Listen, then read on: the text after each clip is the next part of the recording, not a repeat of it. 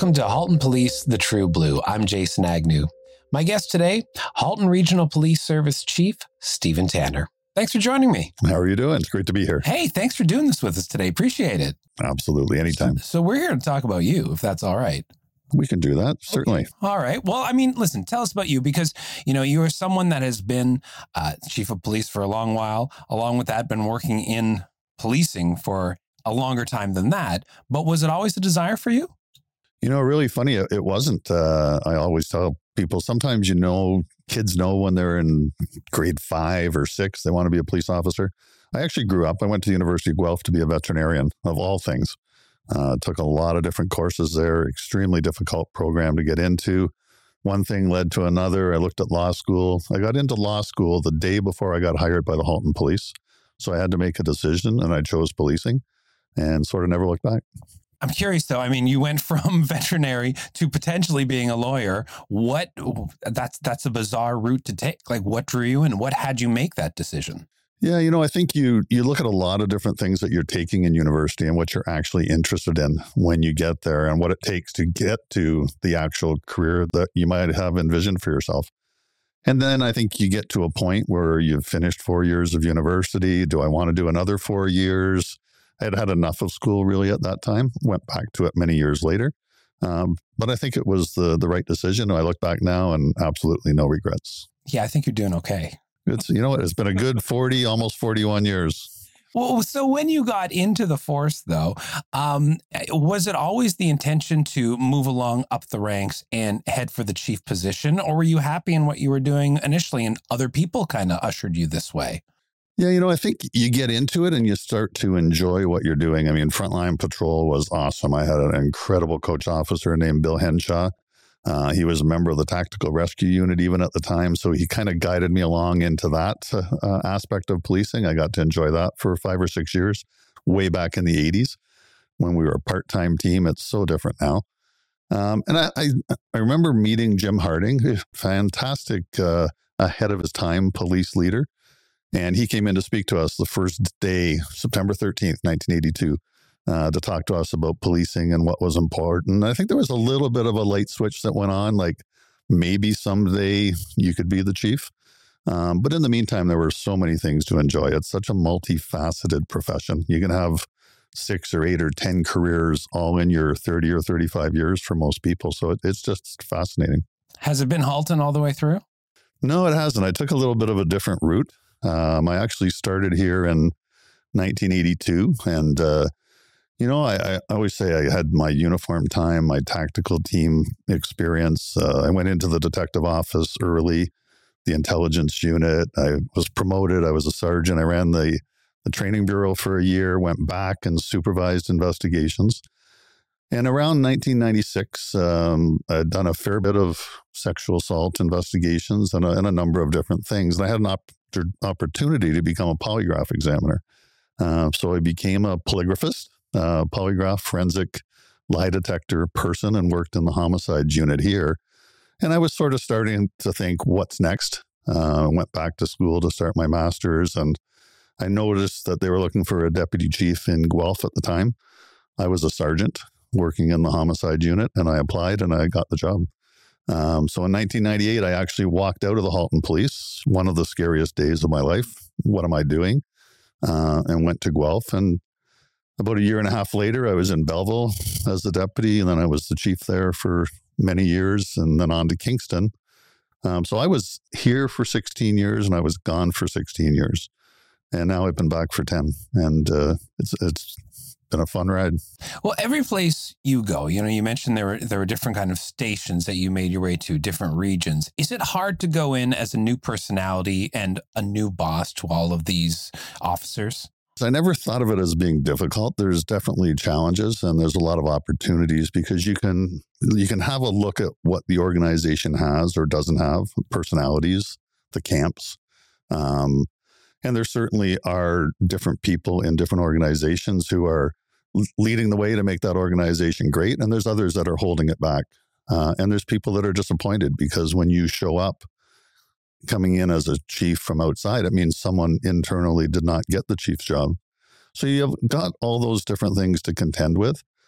But I think it is actually advantageous because you can actually have a clean look at the organization with a fresh set of eyes, and you get to know the people and their strengths and weaknesses, and you can build the team that ultimately can help the organization move forward.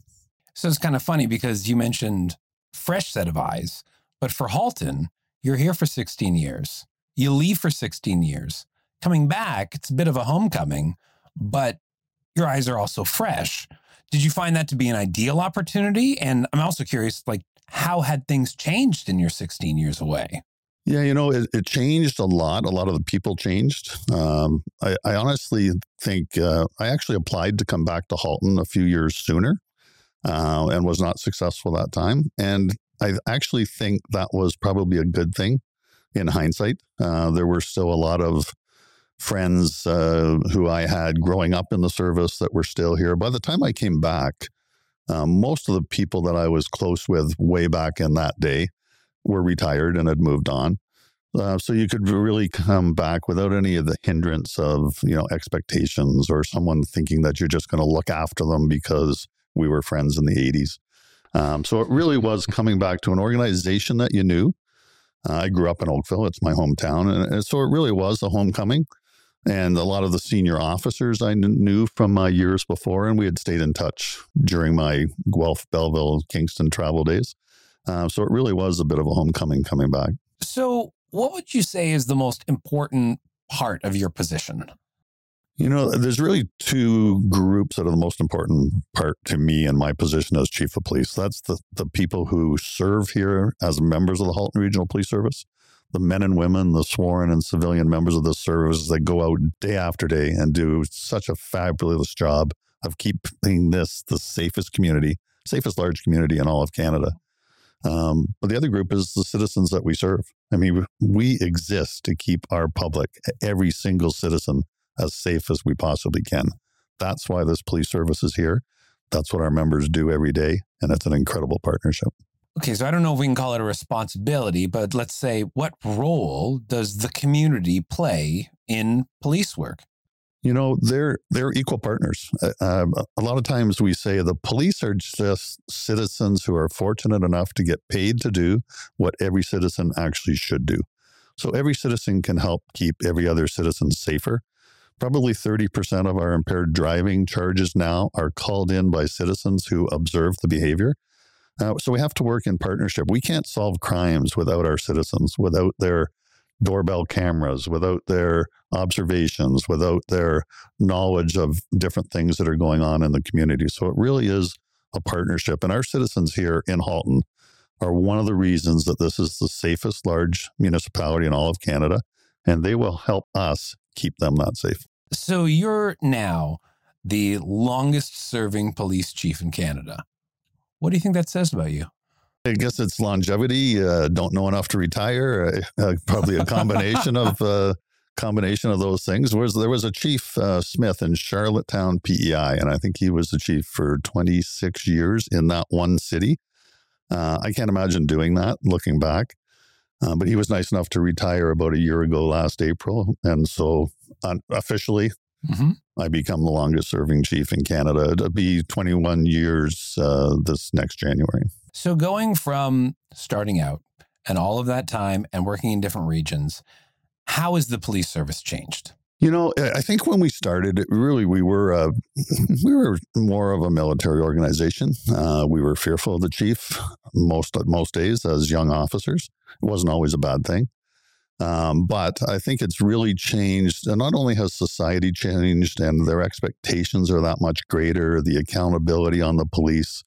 In 1982, there was no Special Investigations Unit. There was no Office of the Independent Public Review Director to look at public complaints independently. Charter of Rights was there, but the Young Offenders Act wasn't even in yet. So all those things changed over those years. And I think I always say, rightfully so, our citizens expect a lot of our police officers. We have incredible powers in our communities. We probably have more oversight than any other profession, and have to make fun of my lawyer friends and doctors as well. But, lawyers and doctors get to practice what they do. They actually even call it a practice.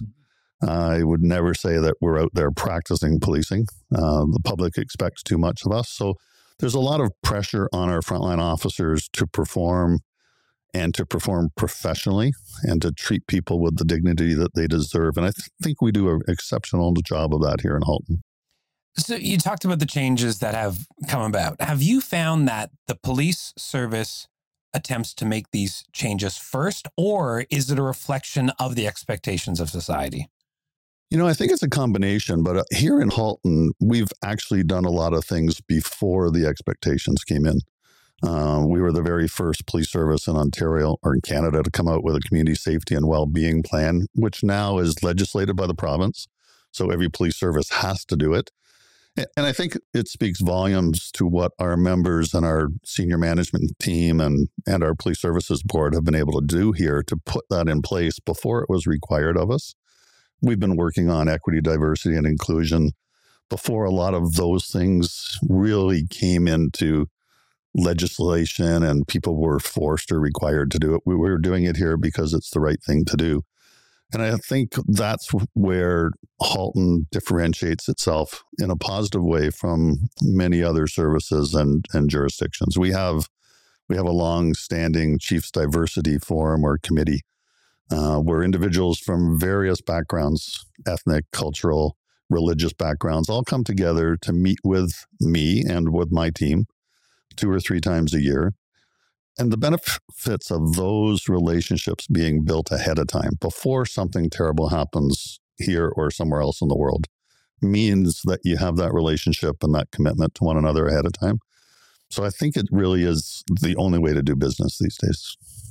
So, you brought up 1982 and the 80s have come up a certain amount of time. Obviously, since that time, technology has changed a little bit. Has that made your job and generally policing more difficult, competing against technology? Or in the reverse, has the technology assisted the police service to enforce easier? Yeah, it's a great question because, again, it's really done both. I mean, 1982, when I got into that car the first time and really learned how to fold and unfold the paper map and figure out where I was going when the dispatcher told me voice only where I needed to go. Years later, it was mobile workstations that we have in the vehicles, and it's digital information coming back and forth, and it's GPS that's in the vehicles now, so officers don't have to look those things up. It's an officer now that can drive through Oakville or anywhere in Halton and have pop-up information about perhaps a serious criminal who lives in the area so that they're a situational awareness. But on the downside, sometimes iPhones, they can be our best friend and our worst enemy. They make us sometimes work 16 hours a day, and you can't shut it off. And it was interesting. The CEO of RIM spoke to a group of us as police leaders many years ago, and someone said, don't you feel guilty that you've taken our private time away from us? And he said, I invented the BlackBerry. I didn't invent the Type A personality. So if you choose to turn it on 24 hours a day, that's up to you, but don't blame BlackBerry at the time. So I think there's some lessons to be learned on when we tune into technology and when we learn to shut it off at some point. How do you promote the work-life balance, though, is essentially what you're talking about here within, everyone that works with you? Yeah, it's interesting. And it's probably a split sometimes or in some ways, depending on our uniform or civilian members or what they do. And even within our uniform sworn members, there's different jobs and areas of expertise where they may be required to be on call. Some can do the whole breakaway from work and turn your devices off, and that's fair because they're not in frontline emergency types of situations, but others can't. And we appreciate that. But we're also looking at the balance, and COVID brought some of it to us, the whole work from home types of scenarios. Of course, our uniform officers generally can't do that, or our dispatchers or frontline civilians. But there are some that can, so we have to take a very good look at that and strike a balance, not only for their personal wellness, and we do a lot of organizational wellness here, but also to attract talent and to keep talent, because we would have people leave here if they could work from home somewhere else. So it's a new reality for us. I hate to keep harping on technology, but I want to talk social media here because I feel like it does make your job. Well, it can be both, right? I mean, you could have eyes out there of citizens that wish to assist you, but can also sometimes get in the way. But along with that, you have these people maybe finding one another that wouldn't know each other outside of social media. And, there's a certain amount of anonymity there. How do you tune out the noise, I think is what I'm asking here. It's hard because even myself, I can find myself trapped in looking at everything that's on my Twitter account or different accounts that we have or our corporate accounts. Sometimes I try to force myself to look at who is saying something. And all of those sorts of accounts where there's less than 10 followers probably don't matter. The burner accounts. Yeah. But, we've done some things here that have gone viral and some discussions that I've had with federal or provincial politicians. And a lot of people like to jump on board those things and make controversy when perhaps there isn't.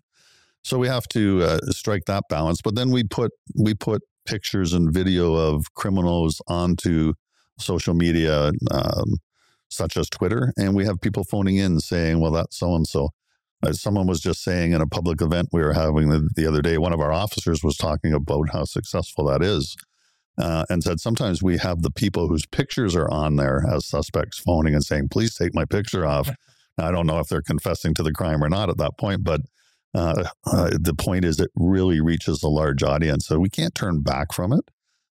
And we have to use social media and traditional media, whether it's TV, radio, print media, and all the journalists and people that we come to know over the years to our advantage and to their advantage. But it's got to be a two-way street. And so we work very proactively in that way with our traditional media as well.